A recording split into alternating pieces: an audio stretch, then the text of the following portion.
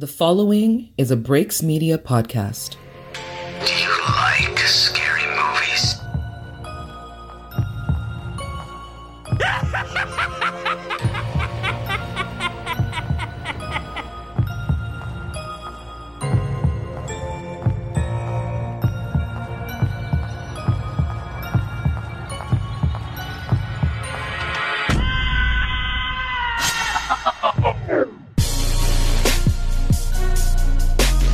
Hello, ghouls and gals. It's the Fear Bros. We are back for another week.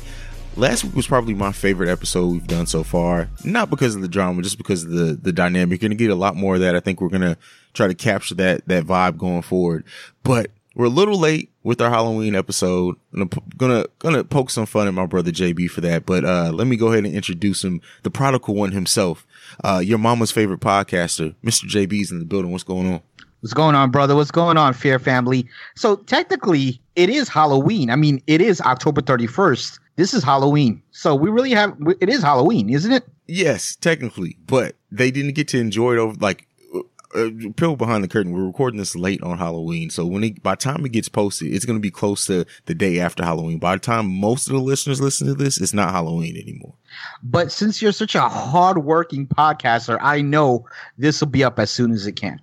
Because you're that damn good. Yeah, I think last time we recorded, didn't I tell you, before we got off Skype, I had the whole episode edited and ready to go. Yes, you did. And I think before we got off the conversation, it was even launched.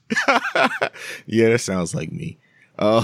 That's funny. How's your week been though, JB? My week's been all right. Work's crazy. Just been a all right week. I'm looking forward to this weekend. My grandmother's birthday was yesterday, so we're going to have a little thing for her this weekend. 85. Oh, happy 85th to Grandma JB. That's awesome. Yep, that's a absolutely. Blessing. What about you? How was your week? Well, week's been really good so far. Besides some stuff we'll get into a little bit later, it's been the perfect week. Even with that, it's been the perfect week. I'm happy to have the return of Petty Roosevelt. I know people who are listening to this who didn't listen to WWP and may be asking, what the hell is Petty Roosevelt? You will hear that in just a second. You're going to find out. You're going to find out. You're going to learn today. But, but yeah, man, it's been good. So, you ready to jump in and review some, not review, but talk some news in the world of horror? Let's do it. All right. So there's been a petition. You actually sent this one to me to change the date of Halloween. There are over 24,000 signatures to this. JB, I don't get, I get it. We live in a whole internet culture. There's a petition popping up for everything nowadays, but a petition to change the date of Halloween. How do you feel about this? So me as JB right now, I don't give two shits. However, I'm thinking in the future when I have kids, I'm not trying to be out with my kids late on for example, today on a Wednesday. I prefer to be on a Saturday where I could be out a little bit later with the kids, maybe the family. I'm pretty sure if today was a Saturday, someone in my family or friends, they'll be having something going on today. The fact that today is Wednesday, shit's not going to be going on because everyone got to work tomorrow. People got to go to school tomorrow, whatever the case may be. So the fact that it'll be Saturday, I think that's a good idea. I like it. I actually do. And what was it? Is it the last Saturday of the month or something that was? Yes. That makes sense. I don't know. Just it not being on the 31st though, just feels weird. But, I agree with everything you said. Just having it on the weekend, it'll make it more enjoyable. It'll make the whole weekend event. Cause you have Thanksgiving weekend and 4th of July weekend. It will add to that. So, and then, you have more movies released on that weekend. So yeah, I'm feeling it. Yeah, absolutely. Will it ever change? I don't see it changing something that an actual holiday day getting changed. I don't think that'll ever happen, but it'll be interesting to find out. Very true. Very true. Well, moving on to the next one. Oh, well, before that, let us know how you guys feel about that. You can follow us. You can follow us at the Fear Freak Pod. Is that what is our Twitter handle? I'm completely throwing a blank right now. Well, here's the thing. I ain't trying to you threw me a little bit on the bus, so I'm gonna throw you a little bit on the bus.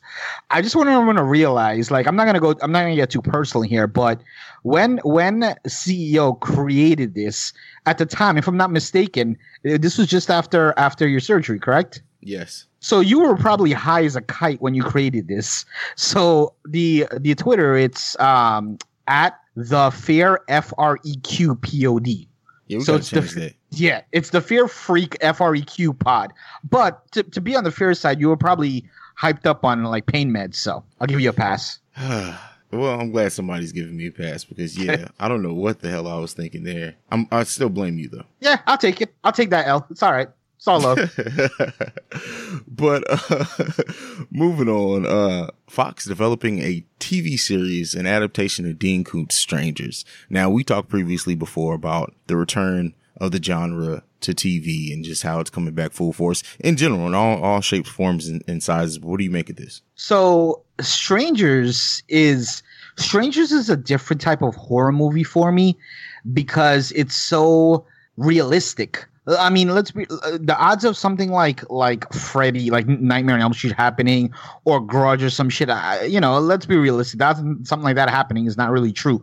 The odds of something like Strangers happen is highly likely. Actually, as a matter of fact, Stranger, it's based upon several stories. It's not one story; it was based upon several stories. So something like that could happen. So I remember when I first saw it, I was immediately like intrigued and kind of a little scared because I'm like, damn, this shit can actually happen. So the fact that they're going to be turning this into a TV show, again, like we said last week, if it's done the right way, I'm all in. I'll definitely be watching it. Yeah. I'm anything that's good, I'm there for. Like if it's good, if it gets good reviews, I'm gonna check out the first episode regardless. I usually try to give things like 2 or 3 before I just completely kill it and I'm just like, I'm not watching it. Shout out to The Last OG, which I don't even think I made it to episode 2, but so I'll give it that. Hopefully it's good. So we'll see what happens there. Yeah. Also, I'm just real quick, not to go off on a tangent or whatever, but talking about reviews, I'm so against reviews. Like, I usually go to like IMDb, but I can't tell you the amount of shit that I've watched that has horrible IMDb ratings, but I loved it. And also on the flip side, has amazing IMDb reviews, but in actuality was shit. So I don't really hold too much on reviews. My thing with reviews typically is, I usually look at the like Rotten Tomatoes and the users more than the critics. Cause sometimes like I feel like critics, like they look at things from such a different eye, like a technical standpoint where sometimes, yes, something isn't the best movie, but it's just damn enjoyable. Like Venom, I won't say that it's like a writing masterpiece or anything, but I thoroughly enjoyed that movie. And so it's stuff like that makes me lean more towards users. Cause I think like the users were like 30 or 40% above what the critics felt on that movie. And it's like, that's what I tend to look at. But even then, sometimes I'm willing to see it, even if like the user reviews aren't that good either. Yeah. And plus I feel like critics they feel like they have to be critical and they have to be like criticized, or that's what a critic does. So sometimes I feel like it may not even be 100% accurate. They just say things just to say things. So I'm not saying every critic is like that, but I feel like that happens sometimes. Yeah, absolutely. Yeah. So anything left on this one before we move on? Nah. All right. So I know we're here to review Halloween 2018, but Jamie Lee Curtis says that she would gladly return if David Gordon Green is also coming back. Now, I think that they were actually looking at other directors. I think there was something mentioned there, but if Jamie Lee Curtis gives this man his stamp of approval, you think that they're going to have to bring him back, right? That depends. That depends on how much they want to move forward with Jamie Lee Curtis. Because if she's going to be in the sequel, is there going to be a sequel? I would assume so, based on the fact that this movie's making some ridiculous money. If they come back with it, if she's going to be in it, absolutely, her word means a shit ton. So it's almost guaranteed that he gets the seal approval and he gets the nod. Yeah. I mean, yeah, they'd be crazy not to bring him back. And, we'll get into our thoughts on the movie exactly, that's going to be a fun conversation, but you would think that they would have to bring him back. Nonetheless, let's move on to the next one. And this is the last news item. We do have a bit of a discussion topic after this one, but, it looks like the screenwriter of Friday the 13th, Victor Miller, has gotten at least one win, in the ultimate decision to find out who owns the rights to Friday the 13th. Now, it's weird because, just last week we talked about LeBron James and him getting a Friday the 13th reboot going. So to find out that the rights issue isn't quite all the way worked out yet, it makes it kind of weird. But what do you think about this? I'm gonna be honest with you. I'm gonna be real, 100% real right now. I read this article twice, and I was like, I really don't give a shit about any of this. I understand they're fighting over rights, but at the end of the day, does it really matter who's gonna have the rights? Either way, I think because of who Jason is and what the Friday the 13th entire series is about, I feel like we're gonna enjoy it. Maybe I'm wrong on that. Maybe I'm not looking deeper. I should be looking deeper into it. But I really don't care, to be honest. I mean, I don't care who gets the rights, and I don't care who, what the final says. Am I wrong for that? No, and that's the thing. I really don't give a shit. It's all about the movie being made for me. The thing is, if it was someone who like was a bigger, yes, like if it was like Spielberg, or like Carpenter, Wes Craven, or something like that. Okay. Yes. But yeah, like I just give me the movie, man. Just give me the movie. That's all I care about. I don't care whose name's on it, who writes it. Just give me a good movie, and I'm gonna eat it up. Yeah, it's not someone that's like gonna be mind blown or like game changer. Like you said, if it was a game changer, absolutely. But just make the damn movie. So the last thing that we got before we get into some fun is with the success of Halloween. And again, I know we haven't quite reviewed the movie yet, and we're going to get into all those details. But like JB said, they are definitely making some great money. It made me think, is this going to spur a new wave of remakes? Which the answer to that is clearly yes. Just like we got a whole bunch of new Stephen King adaptations after it went crazy, and there are a lot more in development. So there's definitely going to be a lot more remakes. But the question I'm posing to you is, which classic horror movie do you want to see remade? Well, two movies immediately jump out at me. One is I'd love to see Scream on the big screen again, whether it's another part, but I know we're talking specifically remake. So I'd love to see another Scream. It's always been one of my favorites. And like I said last week, my favorite of all time, Nightmare on Elm Street. But they need to cast the right Freddy Krueger. Because, again, the guy that was casted for this last one was absolutely horrible. So they need to cast the right Freddy Krueger. And I will be 100% into a remake of Nightmare on Elm Street. Absolutely. What about you? This was a weird one for me because I really sat and thought about it, and so many classic movies just went through my mind. Showgirls? That is definitely a horror movie, by the way. 100% a horror movie. No, but so the first one that comes to mind was Evil Dead, but we just got a remake to that. That was really good. Yes. So honestly, The Fly. I would love to see a remake of The Fly. Wait, has there ever been a remake of that movie? Ever? Yeah, I mean, yeah. The one with oh God, why am I losing my train of thought? The one with Jeff Goldblum was a remake. I mean, because I'm tripping. I didn't know that. Yeah, that one is a remake. So there was one before that, I think in like the 60s or something like that. So yeah, there was that's a remake. Yeah, the original one I think came out in like 59. So but yeah, I think that movie, just like the one with Jeff Goldblum, was completely different than the original. I think now like body horror, and as long as it doesn't turn into like torture porn, but I would love to see like the idea of someone like completely changing, like their body changing and going in, turning into something different and them having no control over it is a very scary and freaky thought. And then when you think about the way like technology is built into that story, like he was trying to build a teleportation device. Now they don't have to keep that the thing. It could be they were trying to build anything else, but I really would like to see a well done remake of The Fly. Yeah, I mean, I've always been a fan of Fly, so yeah, I'd love to see a remake of that.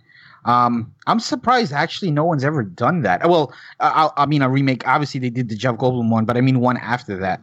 Yeah, I know. Then they had The Fly Part 2, which I think was good. Nowhere near as good as the first one, though. But yeah, you would think as long as it's been and is as much of a cult. I don't know if that one's just a classic or a cult classic. Like I wouldn't know because I've just always enjoyed it since I've seen it, but. You would think that by now we would have got a remake of like a TV movie, if nothing else, a Netflix original, something like it. And I think there was a rumored one like a few years ago and just nothing came about it, but I would really like to see that remade. Yeah, well, I mean, it'll probably come. You never know, because I see within the next 2 years, we are going to get a massive influx of remakes. Like you said, it's coming. It's definitely coming. So at this point, we just have to see who and what they're going to be coming with, because I know we're going to be getting a lot in the next 2 years. Exactly. They're definitely coming. So yeah, we'll see. And you see, neither one of us said anything like Nightmare on Elm Street. Like, yes, I would love to see those remade. I think there are maybe remakes in the works, but those are the ones everyone goes to. So I wanted to talk about something outside the box. That's what I said. I said Nightmare on Elm Street. Oh yeah, you did say that. The fuck? It's my favorite one though, so I get a pass. All right, man. It's time to pull out Petty Roosevelt. You ready for this, JB? Ladies and gentlemen, in the right corner, Petty Roosevelt. You are so silly. Wow. Drum roll, please. But so we addressed it a little bit last week, and the reason why I want to address this again is because I feel like, and I've said this before back in the WWPN days, like I feel like when you have a platform, you kind of have a responsibility to kind of be honest to your audience. Like, and I feel like this Fear Frequency, a weekly podcast, is like blatantly lying to the audience. And so let's get into the story. So we addressed it last week. At that time, still, neither one of us had listened to an episode of their podcast. Now, and we have the text message logs. You messaged me, and I still remember to this day, you said, "Oh my God, I made a horrible mistake." Yes. I said, we have the proof. I said, "What, JB?" I listened to that other pod. And so do you care? I don't want to put words in your mouth. Do you care to spill what you heard when you listened to this podcast, JB? Well, I don't remember what episode it was, to be honest with you, but I have never listened to these guys in my life. But obviously I noticed we started getting 1-star reviewed, and it's people, it's their fan base, because they're talking about it.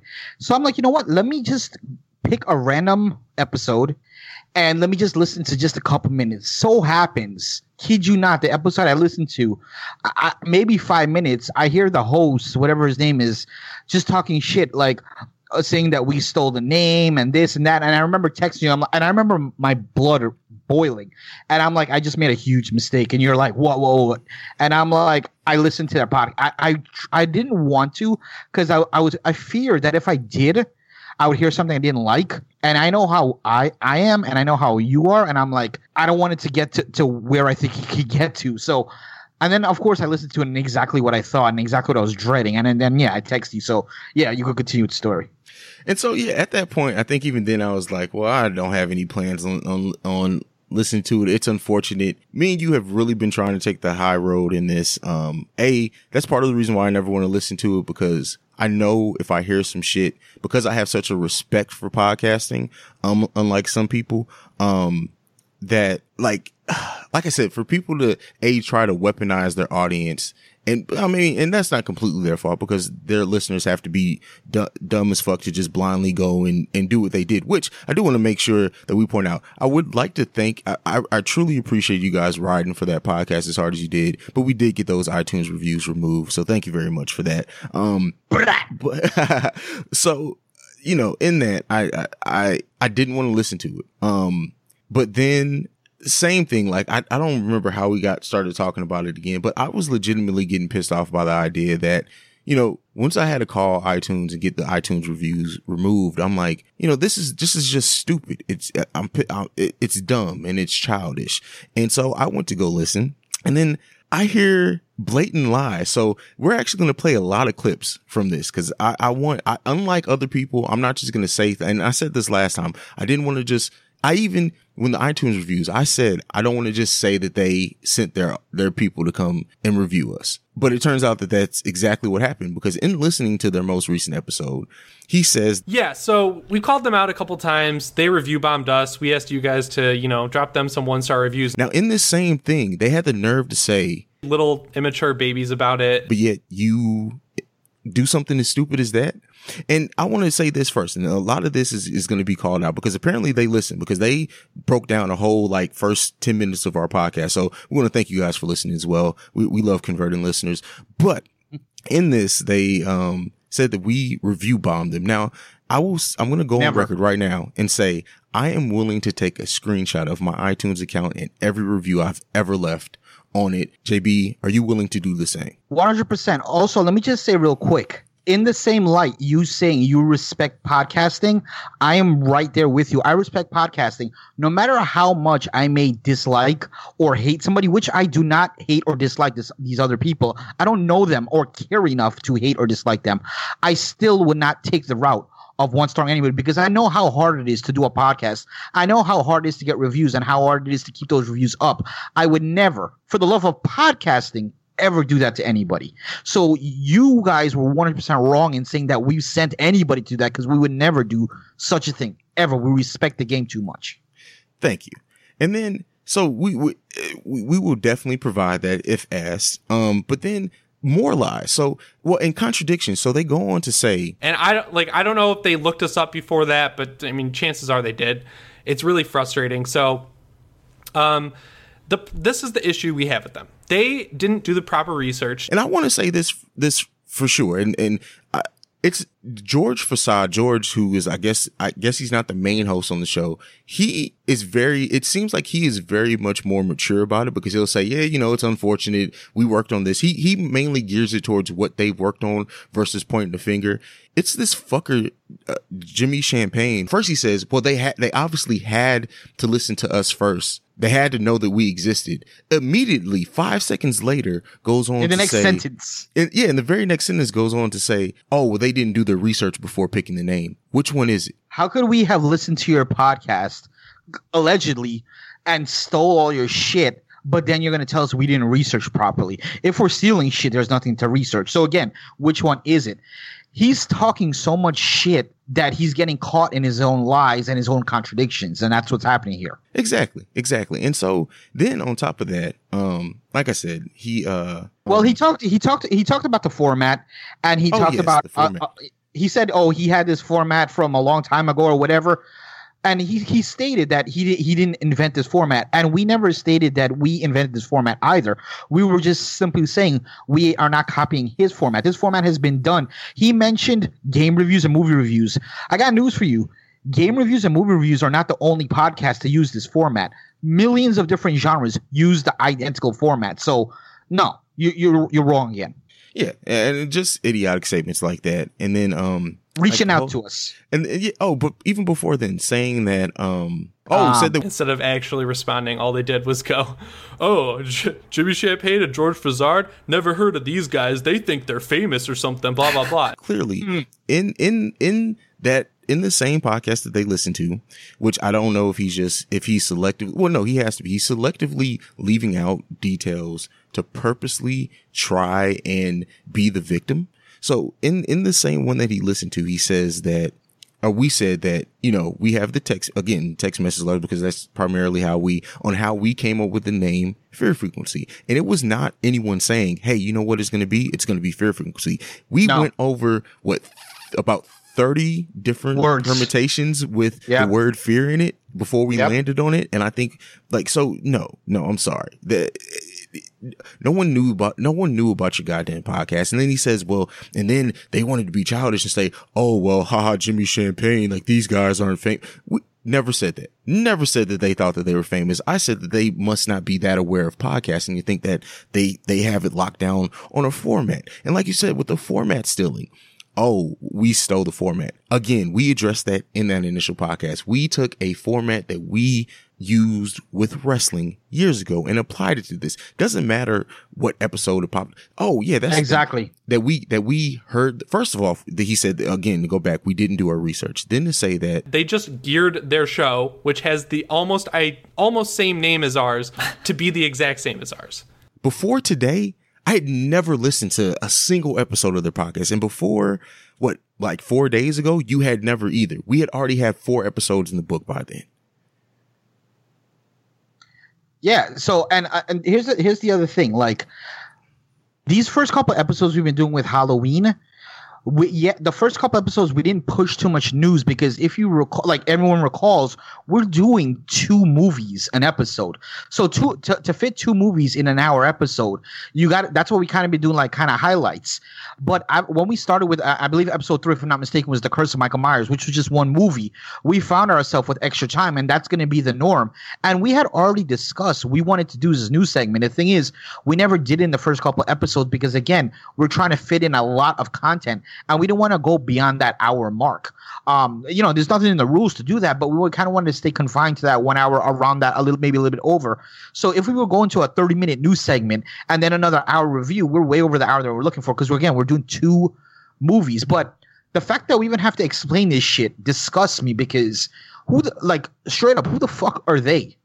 Like, who the fuck are they? But the fact is, they mentioned it. We came back, and I thought that would be the end of it. But they felt that they had to come back and say something, and it was so much blatant bullshit that we felt that we had to come back and give a reply. Yeah, exactly. And we've spent enough time on this. So what I want to make it clear is for these idiots, and this is the thing. Wait, hold on, CO. I'm not cutting you off, but I think you should also address the fact that because he said this several times. I reached out to them privately when I saw that their podcast was a thing. Oh, yes. So, with that being said, this is all I'm going to say to that.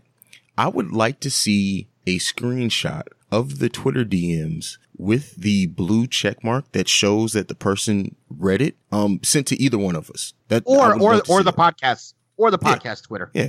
Any, I would love to see if you can show anything that I'm attached to or that JB's attached to that shows the blue check mark that it was read, received, whatever that it says, one or the other. I don't remember. Then please do, because guess what? It didn't fucking happen. And then on top of that, like I said before, they listened to our last episode in which I even said in that rant that I did, hey, my number is on one of the podcasts I do. I'm on Twitter all the time. Rather than DM, why don't you just at me? Why don't you just at me? And then on top of that, like, you listen to the podcast. We clearly say our email in the podcast.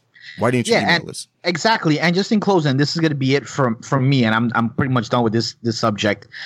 In addition to that, the fact again that this is a back and forth thing, and you reaching out, us reaching out, and it's going back and forth.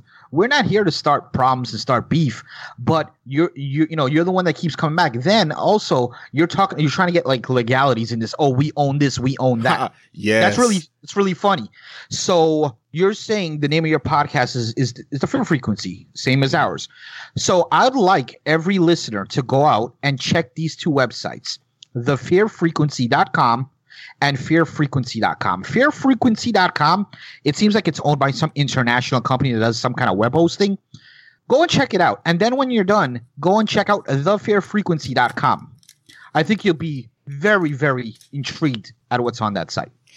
Yeah, it's sad, bro. It's very sad. But, I mean, let idiots be idiots. At the end of the day, we're going to continue to make the amazing content that we did. You can try to troll us with reviews if you want to. Guess what? We'll get them removed because unfortunately we know podcasting, so we can do that. And overall, this unless it would have to take something monumental to get me to address it again. So I'm just, anything left, because I'm gonna leave them with a song. So before that, is there anything else you have left to say, JP? Thanks for the downloads, bro. Thank you. We appreciate you checking it out. And for this, Jimmy, thank you. This one's for you.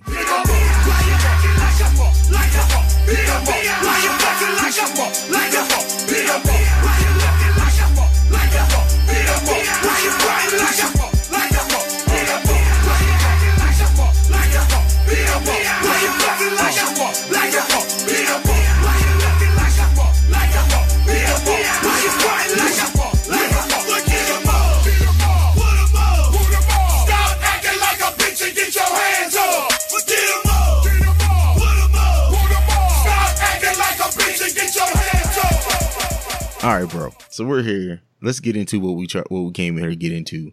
Halloween 2018. First, I want to say, and I want to point this out, this is a direct sequel to the original Halloween. So, JB, did you find it weird at all that it was just called Halloween again? No subtitle, no nothing. So you have the sequel that's named the exact same thing as the first movie. I understand why, because I understand that it's a reboot of the franchise and all that, but that's still weird, right? Or maybe I'm just the only one who gets caught up on stuff like that.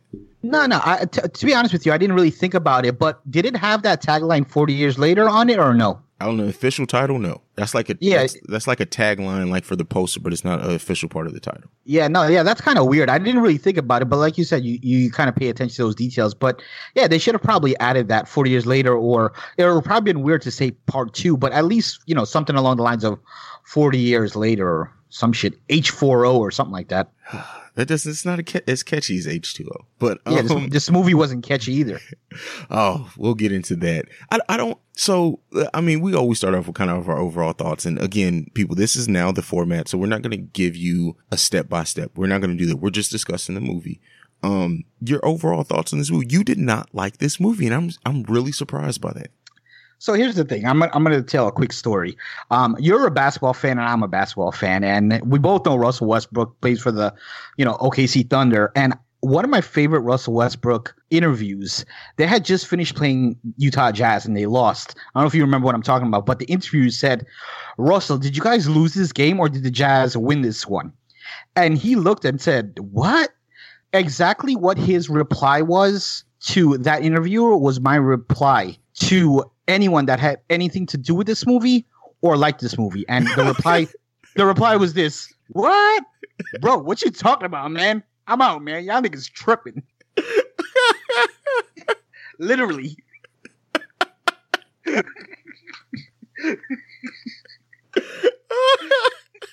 You remember that? I do.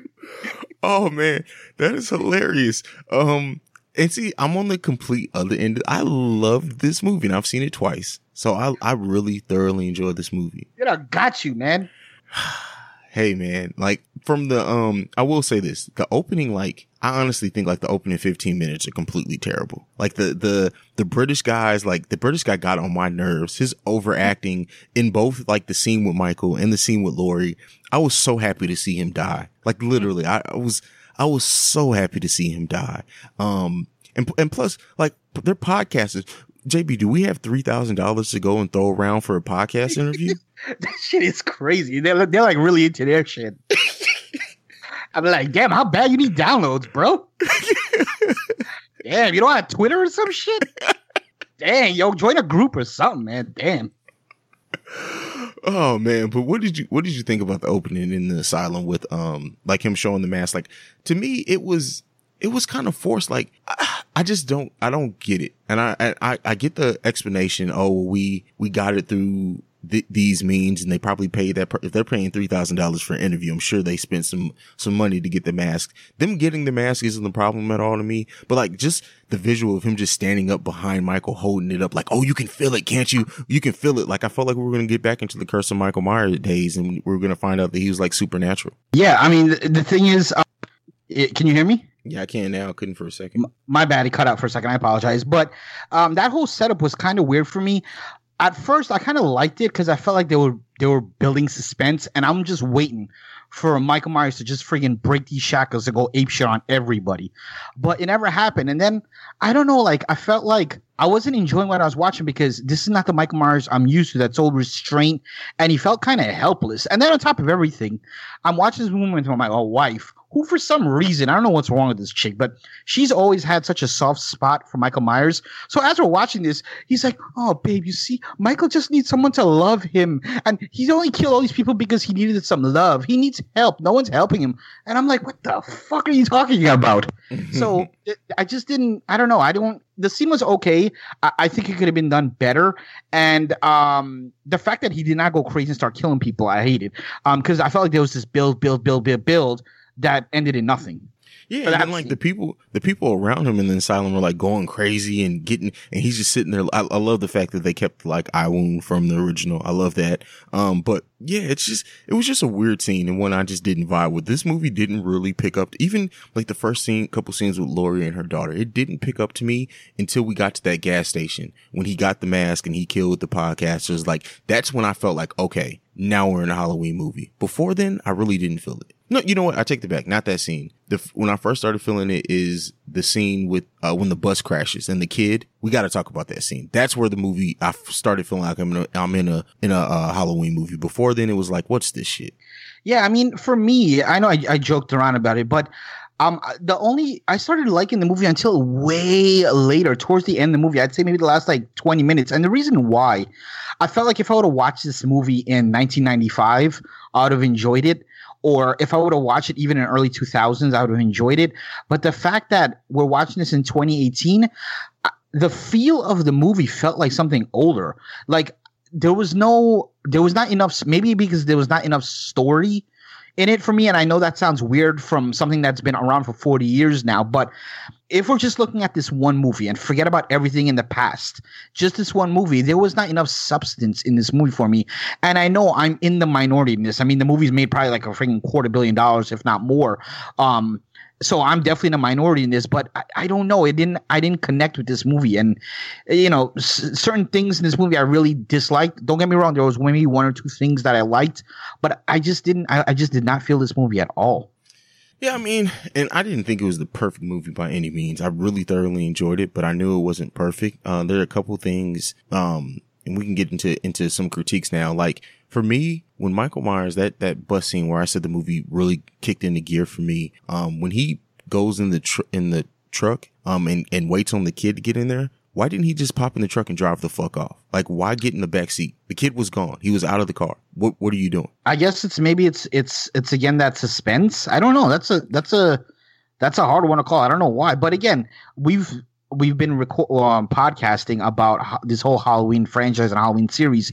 There's a lot of things that we never understand, and at the end of the day, no movie is perfect, and this for damn sure this movie's not perfect, at least in my eyes. So I guess that's one of those holes. It's a lot of questions that are unanswered. Yeah, it's just it's things like that. There's another one of my critiques is when he's in the backseat of the police vehicle when he was knocked out. Oh, we got to talk about that doctor. And he puts his mask back on, and then like Laurie and the doctor look up and he has his mask back on and they're just completely shocked. It's like, so Laurie's sitting right next to him. How did you not see him put his mask, even out your peripheral? How did you not see that happen? No matter what. And it's not Laurie. I'm sorry. Laurie's granddaughter. I forgot her name, but yeah. Yeah. I can't remember her name either. No, I can't remember her name, but even if I know sometimes when you watch movies and shit, you're supposed to suspend, belief for a little bit. But even if you try to do that at certain points, like you said, even at like your peripheral vision, you're going to see something. Yeah. And let's talk about the characters. So let's get into it. Laurie Strode, 40 years later. Her being prepared and saying that she's been waiting for Michael to get out all these years. I like that that's kind of real world. If you go through something that traumatic, I can understand why it would shape the rest of your life and you can't truly shake it, especially knowing that Michael Myers is still alive. Like it would be different if they thought he was dead and she was still like freaked out. But the way that they set that up, I could kind of understand where her character went. And that really, I think that's one of the best things about me. And they made that true to life. Like it fractured her relationship with her daughter, but it kind of brought her closer to her granddaughter in a way. Like I like that because there are true relationships that go that way. What did you think about Laurie and where she was 40 years after the original movie? I have to completely disagree with that. And here's the thing. When we got Laurie in H2O, this is almost the same route that Laurie was playing H2O. I mean, she's not a raging alcoholic and all that stuff, but it's kind of the same thing. Like her life is kind of a little bit in ruins because of what's happened in the past. But Halloween H2O, Laurie almost got murdered in part 1. He came back after her the next day, which is basically Halloween 2. So it was just an ongoing thing for Laurie in H2O. But in this timeline, the one thing happened 40 years ago. Is someone who almost got murdered 40 years ago going to still be traumatized 40 years later? Absolutely. But to the lengths that they made her go through setting traps and all this stuff, I don't know. Just me, I don't find it realistic. Yeah, sure. I'm sure she's going to have some stress and remembering it and flashbacks and maybe hard time sleeping. But for her whole life to revolve around this, I don't see it. Because even in H2O, her whole life didn't revolve around this. I mean, she still was a head mistress, at the school, and she was dating somebody, and it was still a part of her life, but not her whole life. This is a longer time span, and he hasn't come after her as much as the other time span. So I don't know. I didn't like it. And maybe it's because. Go ahead. I'm sorry. Maybe it's because we've gotten so many Halloweens in between, and I keep thinking about that. Maybe if the Halloween 2 through whatever Resurrection didn't exist, and this was actually the real true Halloween 2 and nothing in between, I would probably go for it because I know what I know from the previous Halloweens. I don't stand behind this. Well, see, and that's where I think that it comes in of the change that they made. Because I think when you do Halloween H2O built off Halloween 1 and 2, in which it was established that Michael Myers was her brother. And I think that difference makes a lot of difference in how the character develops years later. So just imagine if you know your brother's history and you know you come from a fucked up family and you know, okay, my brother may be coming after me, but this is the real reason. He was crazy. The Strodes are fucked up, whatever. Or the Myers, I'm sorry. But let's take that flip side on this timeline. It happened. Yes, it only happened to her once, but she doesn't understand why. She doesn't know where he came from. She doesn't know why he targeted her. She doesn't know any of that. There's none of that history between those two. And it's kind of because it's a one-off thing. And in her mind, it could be like, okay, even let's say it's even not Michael. Maybe she feels like she needed to protect herself because just like she wasn't expecting Michael to come out of anywhere, now that makes you worried about anybody can potentially be a serial killer and come after you. It's different when it's your brother and it's personal and you have that connection, but for somebody to come after, to try to kill you, to kill your friends, everything, and you have no understanding of why they did it, it makes it a little bit more freakier. Well, the thing is, though, I felt like if it's her brother, that's freakier because, like, okay, you know, he's definitely coming back after. He's going to finish what he started. And they didn't make Laurie in this movie like, oh, I don't know. Maybe someone else is going to come after me. Maybe, you know, someone else is going to try to hurt me. She was tunnel vision on Michael Myers. Michael Myers is coming back. Michael Myers is coming back. Why in the world is Michael Myers coming back 40 years later? Yes, I understand he tried to kill you, but why specifically now he's coming back 40 years later? It doesn't make any sense. Now, if again, we were talking H2O, oh, he came after you once, he came after you twice, there's a chance he's probably coming after you again. But 40 years later, nothing has happened in 40 years. Why now do you think it's going to happen? So I don't know. I was kind of disconnected in that. I mean, I can understand it. I'm not saying you're crazy for that logic at all. I'm just maybe trying to explain from a different standpoint. But, you know, I told you before when we talked about this, I was so excited to record this because we're on opposite ends of the spectrum. Yeah, you get 2 point of views. So the daughter, Laurie's daughter, getting taken away from her. And then, really kind of being not really having that connection with her. She doesn't even really want her involved with her daughter, lying to her daughter about her calling her and everything. Did you understand that, like that trauma from her daughter? I know it's not directly linked to Michael Myers, but kind of indirectly hurt. And it's funny when you look at it. Laurie was traumatized by Michael, but she traumatized her daughter in a completely different way because of what she went through with Michael. How did you feel about that? Yeah, I think that part actually made sense because, you know, Laurie Strode is talking all this crazy shit and acting crazy to the point that she affected her own daughter. And I think her daughter doesn't want Laurie to affect her daughter, like Laurie's granddaughter.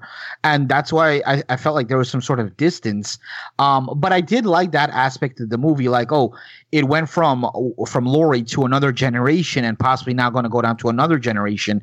And Laurie's daughter is trying to avoid that at all costs. Yeah, I like the idea of the 3 generations of Laurie and her daughter and her granddaughter. The granddaughter, we'll talk about her next. I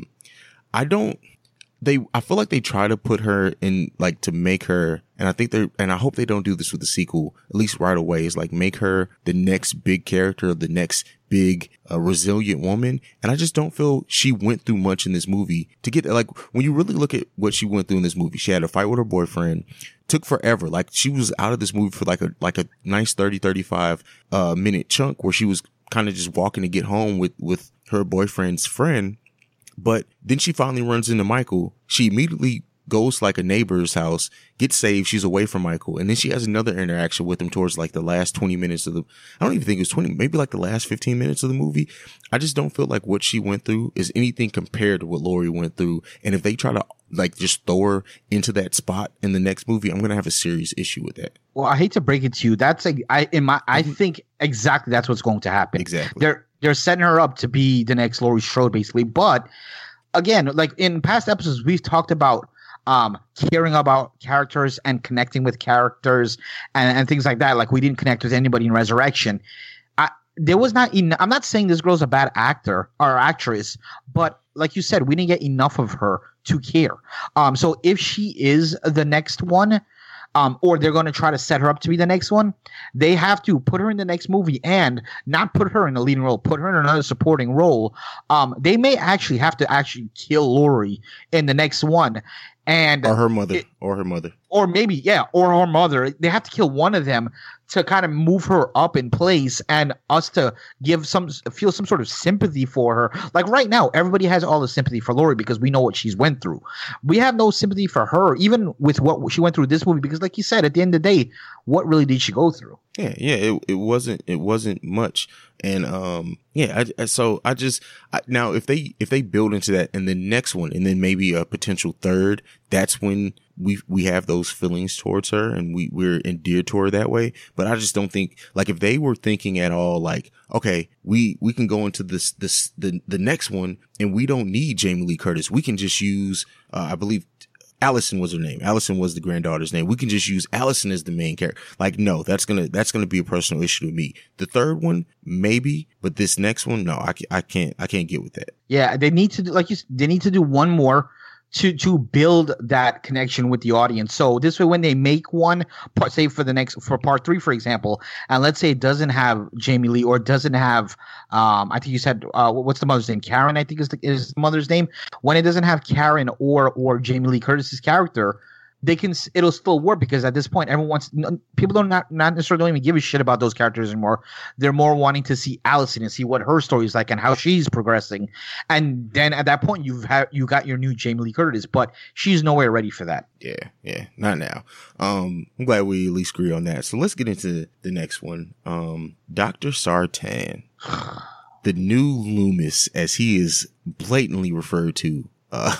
Which once I heard that line, I was like, oh my God, they just had, you're the new Loomis. Like, come on now. First of all, he wears the same coat as Dr. Loomis. And it seems like he was trying to do like a cheap, Dr. Loomis accent. Like, I just, yes. And then we find out that he's the one who caused Michael Myers to be able to escape. When they finally have him down, because I love that the sheriff, like towards the end, like the third act of this movie, he just runs Michael Myers the fuck over. Like, he's just like, you know what? I'm tired of it. There's no talking to him. I'm just going to hit him. The doctor goes and checks on him, pulls out like this sword this knife that he makes out of a pen, kills the sheriff. And then he pops up with Michael Myers' mask on. He's like, oh, this is what that feels like. After he killed the sheriff, like, this character was cheesy.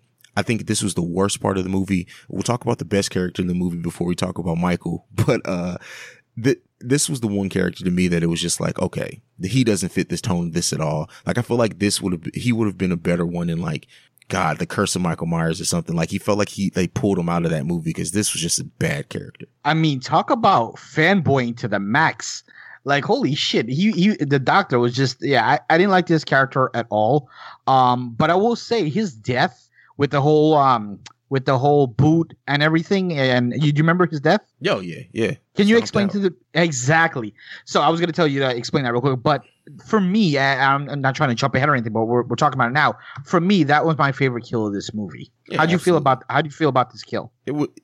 I don't think that it wasn't my favorite. But it was definitely deserving because that's what I wanted to do to the character. Like, if you would have asked me, that's why it's my favorite. Yeah, like, just shut him up. Yeah, that's just a bad character.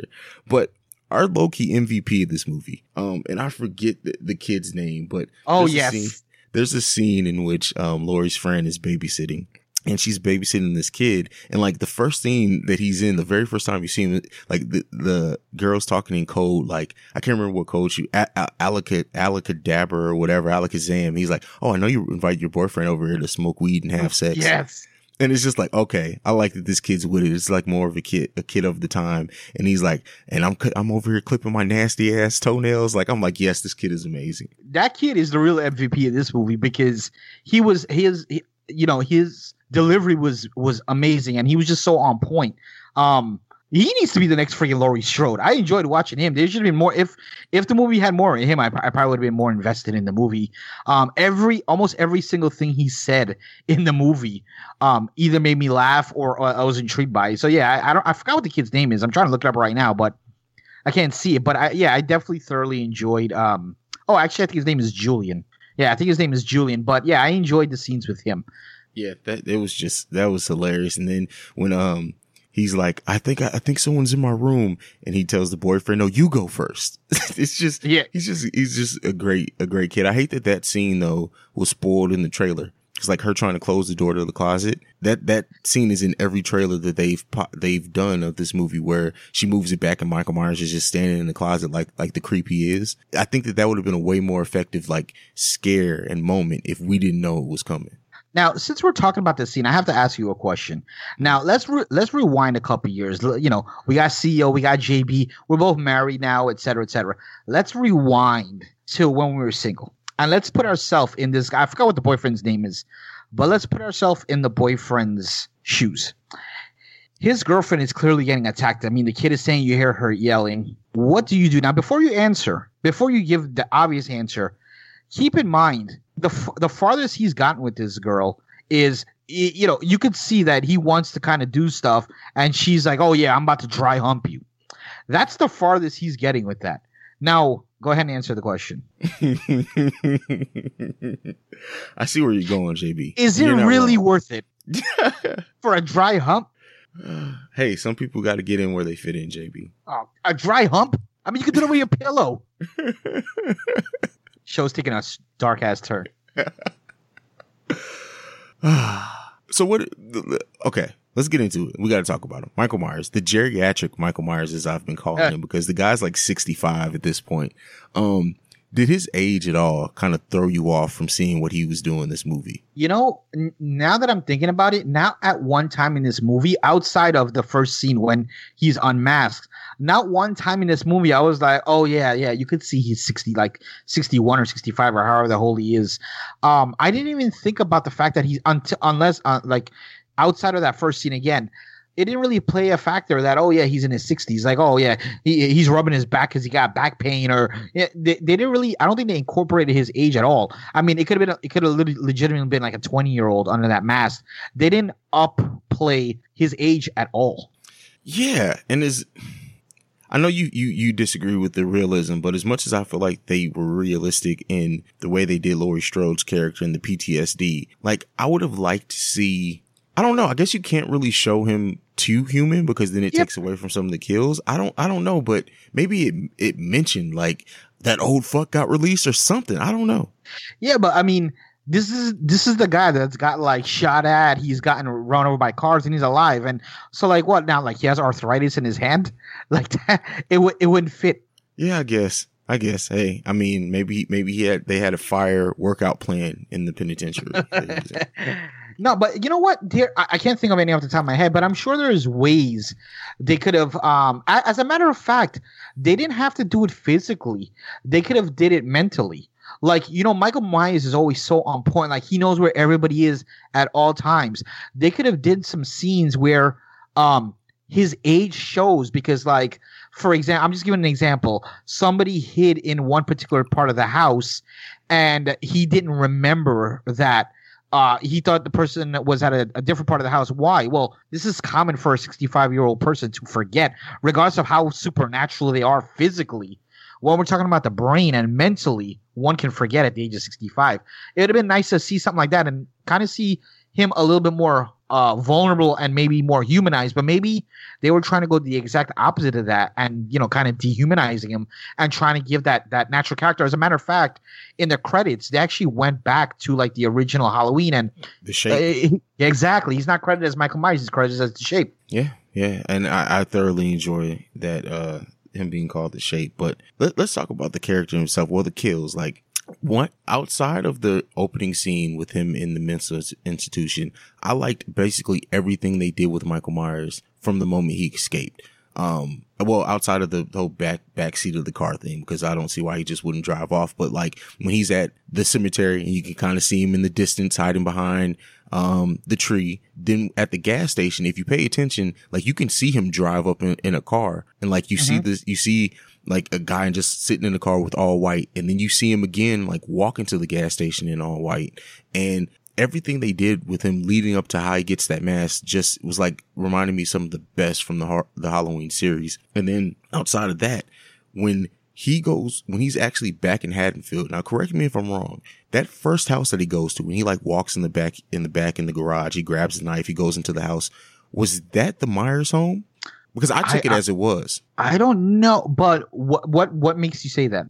Because a few things. When he just seemed familiar with the house. Like he just casually walked in the back, walked and got the knife, like he knew that there was a garage back there. Like, not that he knew well, I don't think a hammer he grabbed, but like he knew that it was a garage there. So he knew he was going to find something he could use as a weapon. The way he just made his way through the house, like even after he walks in the house, like let's say, okay, he walked through the back door, he killed the woman in the kitchen, but then he made his way through the house when he saw the baby in the thing and back out the front door. Like he just knew that home. Yeah, actually, I don't think whether that's his home or not. I think what they're trying to come across is, I don't think that is his home. I think it's just supposed to be a random home. It's just that obviously Michael Myers knows everything. But not to shy away. The scene that you're talking about, an important thing happened in that scene, or at least something that kind of caught my attention. The baby, we heard a baby crying in the background, and my wife, because like I said, my wife was with me. My wife was like, "Oh my God, he better not kill the baby." And I already knew, like, I'm like, no, he's not even going to touch the baby. He's not going to do anything with the baby. He's not going to go that route. But why do you think they put that in there, and what was the purpose behind that? I really don't know. Or do you think it was just something random? I don't think that there was a purpose outside of like literally the time we saw him before then, he just choked a kid to death. So I guess like in the audience's mind, even though it's a much younger child, like there's already been that barrier broke that, hey, he kills kids. So maybe it was just to set up attention. I could see that. I'm actually gonna, while we're talking, I'm actually gonna look it up and see why the baby was spared. Because if I'm not mistaken, I did see quite a few different articles titled like, oh, why did the baby live, or why was the baby spared? But I didn't really read any of them. But I'm interested to know if the director or the writers or the producers have some sort of hidden meaning or some sort of story behind that. Yeah. I mean, maybe there is. If there is, I didn't pick up on it. That's just how I took it. But that whole scene, like the one shot nature of that, him making his way through the house, and then he went into the next house and stabbed the woman in the throat, like. And if you pay attention, like they set up that whole like next few minutes perfectly, because when he goes in that house where the woman's on the phone and he stabs her through the neck or whatever. Right before then, you see two parents leaving and they're black. I think that those were the parents of the kid that we love, Julian. Oh, really? Okay. Yeah. So I think that they like that the way that whole scene weaved together, I think was perfect. And then that's when we get into like Laurie popping up, seeing him for the first time, seeing him through the window. She's not realizing she's seeing a reflection of him. And I know they made it seem like he's looking at her at that point, but I don't think so, because it was actually a reflection in the mirror. So I think he was looking off, but when she finally sees him, I'm like, oh shit. But because I don't think that he noticed her then, when do you think he realized she was Laurie? Because this is where I get, maybe it's just me trying to break it apart. Like they make this whole thing of him and Laurie are drawn to each other. But at what point does he realize he's at Laurie Strode's home? Because I feel like maybe I'm just not remembering it, but on two watches, I'm still struggling to see a time where he saw Laurie. I know she saw him. She called out his name. She shot at him. But because of the way that scene was done with the mirror, I don't think he saw her. So when, correct me if I'm wrong, when did he notice that it was Laurie? Well, in my head, I mean, what you may be saying might be correct, but in my head, the way I interpreted it was that mirror scene was when they both saw each other. And when I saw that scene, it kind of rewinded me to H2O when they did the whole seeing each other in between the door, and like that kind of iconic moment. I'm not saying that this moment was iconic. I don't think it was, but I felt that's when they both saw each other. So I never really thought about it deeper. Like, oh no, it's just a reflection, and he didn't really see her. I think he did see her though, because didn't he? I'm trying to remember. Didn't he do some sort of movement? Oh, you're right. No, you're right. He did see her, because at that point he just started walking down the steps. Like because he was waiting in the next room to kill the sheriff. So he did see her, because he just said fuck it. And he walked going past after her. Yeah, he walked past the room the sheriff was in. The sheriff even called out to him. He just kept walking like, oh no, I see who I need to get. So you're right. Right. Yeah. So, but just to rewind a little bit again, do you think that moment rates as high as the H2O moment when they first see each other? Because this is storyline wise, this is them seeing each other 40 years later. No, it doesn't, because it's, I guess, the proximity. Like, yeah, okay, they notice each other, but the fact that they were literally on the opposite, like there was a 4-inch thick door, the only thing separating them. I mean, it was like 30 feet separating them here. Yeah, exactly. Not to jump around, but I did actually look up that whole baby thing, and it seems like the writers, which this is just mind blowing, but it seems like the reason they had him not kill the baby is because they wanted to add another layer to Michael Myers. Michael Myers that actually has like an ethical side. Which is crazy considering he's a mass murderer. I guess mass murderers do have ethical sides too, and beliefs as well. So they wanted to add that layer of him basically having an ethical side, and that's why he chose not to kill the baby. He had every chance to, but he didn't, because that was his ethics. What do you think about that? Yeah, I think that's retroactive explaining, in my opinion. Yeah, I agree. Maybe we'll get more out of. Maybe they're just setting something up for the future. Who knows? That baby is going to be the one who kills Michael Myers in this version of Halloween 6. You think that would be pretty cool? I love when they do shit like that, like in Halloween 42 or something, like fucking like that our great grandkids are going to watch. That's probably what's going to happen. Yeah, I'm good on that. But so overall, your thoughts on Michael Myers in this movie, man, as a killer, as a character, everything. So here's the thing. I know I've been talking a lot of shit about this movie and I didn't like it, but I will say, the Michael Myers parts, I enjoyed that. The killings I enjoyed, and just like a lot of it was like slow playing, just like kind of reminded me of Halloween 1, where there was like kind of suspense. It wasn't just immediate kills. I like those things, but the thing that failed for me is, again, the story. But we're not talking about the story right now. We're talking about Michael Myers himself. For me, it worked. 100%. I was okay with Michael Myers. The guy who played the character, I think he did a fine job. Not that there's much involved in this, but I enjoyed this Michael Myers. Was this the best Michael Myers ever? I don't know. I have to really think about it, but I thought it was okay. What about you? Yeah, I like the fact that they didn't try to over-explain him. Like, I think with every Halloween movie after the first one, they explained him more and explained him more and explained him more. I like the fact that it's just back to the shape, and he's just a killing machine. Like, other than the fact of his draw to Laurie or whatever, like, you really don't get much more depth to him. I mean, you get the doctor who's trying to figure him out, but you don't get any answers. And I like that. I enjoy that. Like, I go to Freddy if I want silliness, if I want talking, if I want a bunch of character in my killer. Michael Myers, I just want to see killing. Exactly. That's what he's known for. There's no, like you said, there's no jokes and there's no, he's just straight killing. That's all he's about, killing. Facts. But so we got to talk about the end of this movie. So just to set it up without doing a whole review, rundown of the plot. The end of this movie comes, it kind of all culminates. Laurie, her daughter, her son-in-law are all at at Laurie's house because it's the most safe place. The doctor, which we talked about, drives Michael Myers to Laurie's house because he wants to stir up shit. He's a shit talker. After he dies, Michael lures out the husband, and this is definitely my white girl moment because the husband is just an idiot. Like, he early in the movie says he knows karate or whatever, and then he just straight gets bitched out. Like, but outside of that, we get just a whole Michael Myers trying to get in the house. This is where Laurie shoots half his hand off, half his fingers off with a shotgun, and then she's going through the house looking for him.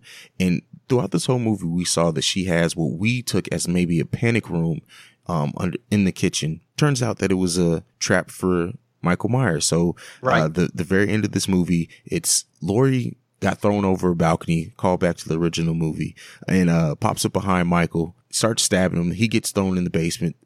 He holds the daughter's foot as she's trying to get out. I don't remember exactly how it worked, that they let him go. She kicked him or something. But it ends up being a trap. So they pull the switch. It locks him in what we thought was the panic room. And we see that she's had this whole house wired to blow. So like open gas lines throughout all the houses. She just turns on and it just sets everything on fire. And we never see a body, but we see the whole basement that he's in, the whole house catch on fire as the movie ends. And they all end up in the back of a truck and the granddaughter is holding a knife. We talked about that. But what did you think about the culmination and the ending of this movie? So like I said at the beginning, when I said I didn't really enjoy this movie, these are one of the things I did enjoy. I like the ending of this movie, and I like the way it was done. I like the fact that the trapdoor was really a trap for Michael. I love how Laurie went behind her and went behind Michael Myers, and I think he was like, "Happy Halloween, Michael," or some shit, and that's when she shot him. And there was also quite a few different callbacks to the original. One thing that always jumped out and stuck out on me is when Laurie would tell the kids, she did it in part 1 and then she did it in H2O, tell something to do something, she'd always use those specific words, "do as I say," and it always jumped out to me because normal people don't talk that way, at least from where I'm from. So she actually said it here, and I think it was very intentional. So I thought that was a cool nod to the previous movies. But yeah, the way this ending was done, I enjoyed. And then like you talked about with the fire, the house being rigged for that. That's got to be dangerous because her just leaving the house like that at all times, you never know when anything could happen. But obviously, we got the fire, and he's not there, and we know that he's going to be back. I mean, $250 million in the box office says he's going to be back. So, I like the way they did it at the end. How are they going to go from here? How are they going to show how he escaped or how he survived this is going to be something interesting. I mean, it's not the first time he survived being set on fire. Oh, no. But I really don't want them to go the route of making something stupid or even worse, just totally ignoring what happened. I really hope they don't go that route because, they were so, what's the word I'm looking for? They were so ruthless in doing that before with the different timeline, the previous timeline, just ignoring so much shit and leaving plot holes. By the time they got to the end of the thing, they just had to say, oh, this part doesn't exist, that part doesn't exist, because there were so many holes that they had in the plot. I just hope they don't go that route again, which I don't think they will, because in 2018, things are done a whole lot different than back in the 70s and 80s. I think things are more organized and thought out, and plans are made better versus back in the day. I could be wrong, but that remains to be seen. Hey, I agree with you there, JB. Yes, sir. So where do we go from here? You said your white girl moment. I didn't get a chance to say my white girl moment. We kind of skipped. We talked a little bit about the scene, but it was Vicky, which was basically our boy Julian's babysitter. That for me, that was a white girl moment. I mean, the kid is telling you he sees somebody in the house, and you're gonna go and check. I understand kids sometimes they make shit up and stuff like that, but you again, you live in Haddonfield. You know what happened. It's freaking Halloween. You know everything that's going on. I mean, if I'm her, at minimum, I'll tell my boyfriend, can you go and check and see what that's about? It wouldn't be me. It wouldn't be, for me, that's the white girl moment. Okay. I can feel that. What's the kill count on this one? Kill count on this one, I believe, was 17, which sounds really high. And I like the way that they mixed it between on-screen and off-screen murders. Yes. I think it's, if I'm not mistaken, this has been the most balanced, or maybe not balanced, but I don't think any other movie has had so many off-screen kills in terms of Halloween. Well, good. I mean, you wanted to do something different, so I appreciate that. But I guess the only thing left is to rate the movie. Yeah. I don't want to. I mean, how can you rate something that's made $250 million? How can you rate, or God knows what the number is at this moment, but how can you rate it as the worst movie ever? So I won't rate it at the worst movie ever. I'll rate it as a must watch or go and see, because if you're a Halloween fan, you can't just not watch it. Plus, this is just the beginning of hopefully what's going to be another good run at this movie and another good series. So this may be the start of something great. So definitely go and watch it, and just hope and pray. I hope and pray that what we get later on is better than this. Yeah, but I'm gonna rate this best movie ever, because I thoroughly loved it. I loved it as a sequel. I loved it as a reboot. I just everything in it to me spoke to me. Well, I understand all your critiques, and I understand why you would have them. I just think those critiques didn't resonate as much with me, and It's just funny because I think we represent a good, like a small sample size of what the larger conversation is, because everything that I've gone and seen, people either seems like they love it or they hate it. It's very few people right in the middle of this movie. Let me ask you a question, and I didn't really think about this until now. What was your, not expectations? Well, actually, no. Let me ask that as well. Number one, what was your expectations going into this movie? And number two, what were you trying to get out of this movie? I can't really say I was trying to get anything. I just wanted, I wanted an enjoyable movie. As far as expectations, I honestly went in expecting more H2O, like that type of thing. And we didn't get that. It's a very different movie than H2O. And I was pleasantly surprised by that. But if I had to pick like what my personal expectation was, I really did think we were going to get like just a new version of H2O. That's what I had been thinking. And this could be a reason why I feel this way about this movie. My expectation for this movie was this is going to be known as the greatest horror movie ever. And I don't know why I thought that. Maybe because we've been reviewing these movies and we're in Halloween and just I got caught up with all the nostalgia.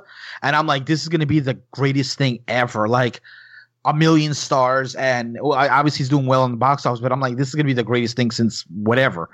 But that's not what we got. So that's number one. Number two, what I was looking for in this movie was a lot of story. And which I felt like they didn't have a lot of story. What's been happening in the last 40 years? How creative the characters are. What's their backstory? And I feel like H2O did the perfect thing with that. Like, okay, what has Laurie been doing? And I know I keep talking about H2O, but it's one of my faves. And it's okay. What has Laurie been doing these last 20 years? Well, okay, now she has a new life. She has a son, and she's a principal. She's also alcoholic and still being bought. I felt like there was not enough, as you call it, just going off of one of your other shows, The Awakened Soul, cheap plug. But how you always say the meat and potatoes, I feel like the meat and potatoes were missing from this Halloween 2018.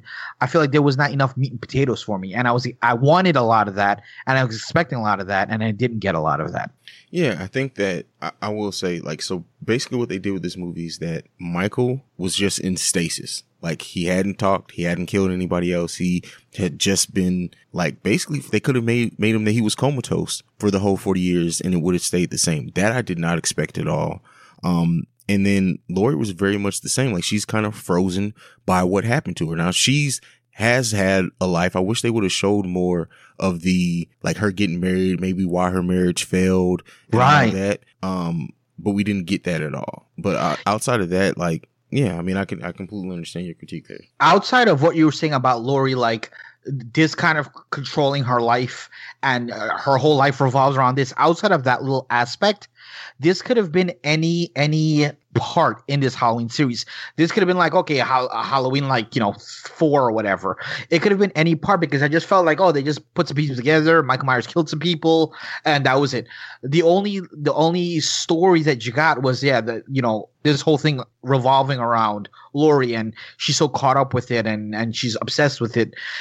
Outside of that, that's it. It was just a group of people getting together and getting killed, and one kill to the next kill to the next kill to the next kill. At least that's how I looked at it. And if you look at any big franchise, whether it's Friday the 13th or Nightmare or whatever it is, you're going to have some of those movies in between where it's just a bunch of randomness and they're just doing it just to do it to make some money, and now we'll just go ahead and spit out another one. And I felt in some ways that's what this was. Now, I'm not saying again from beginning to end, but in some ways it did feel like that. Yeah, I completely agree with you there. Completely agree. Yeah, I mean, I have nothing left to say on this movie. What you got left, JP? Absolutely nothing left to say. I did enjoy going through, though, overall, the entire Halloween franchise, including this new one, and just giving our takes on it. And now it's on to bigger and better things. Yeah. On to The Nun next in a couple of weeks. So we'll see you guys there for that. But that's it. Yeah, that's pretty much it. Now, also, The Nun, that should be dropping in, 2 weeks? Yes. No, or is that next week? It's 2, I believe. Well, we'll talk about that off here. But nonetheless, you'll be getting it either way. Whether it's next week or the following week, it'll be The Nun. And then we'll probably end up maybe putting up another poll for another couple episodes to see what everyone wants to listen to. That's pretty much it. That's all for me. You want to go into the close, take it home? Yeah, that's it. You can follow us at the Fear Freak Pod on Twitter. You can send us any feedback, questions, comments, concern, thefreefrequencypod@gmail.com. That's it. You guys can follow me personally at CEO Hayes. That's at CEOHAIZE. And I can be reached on Twitter at the P1JB at THEP1JB. Go ahead and tweet at me. Love to hear comments. Please also continue. We've been getting some reviews, legitimate reviews coming in, 5-star reviews and 5-star ratings. We definitely do appreciate it. So please continue to do so. We enjoy reading them. And yeah, that's pretty much it for me. That's it. Peace.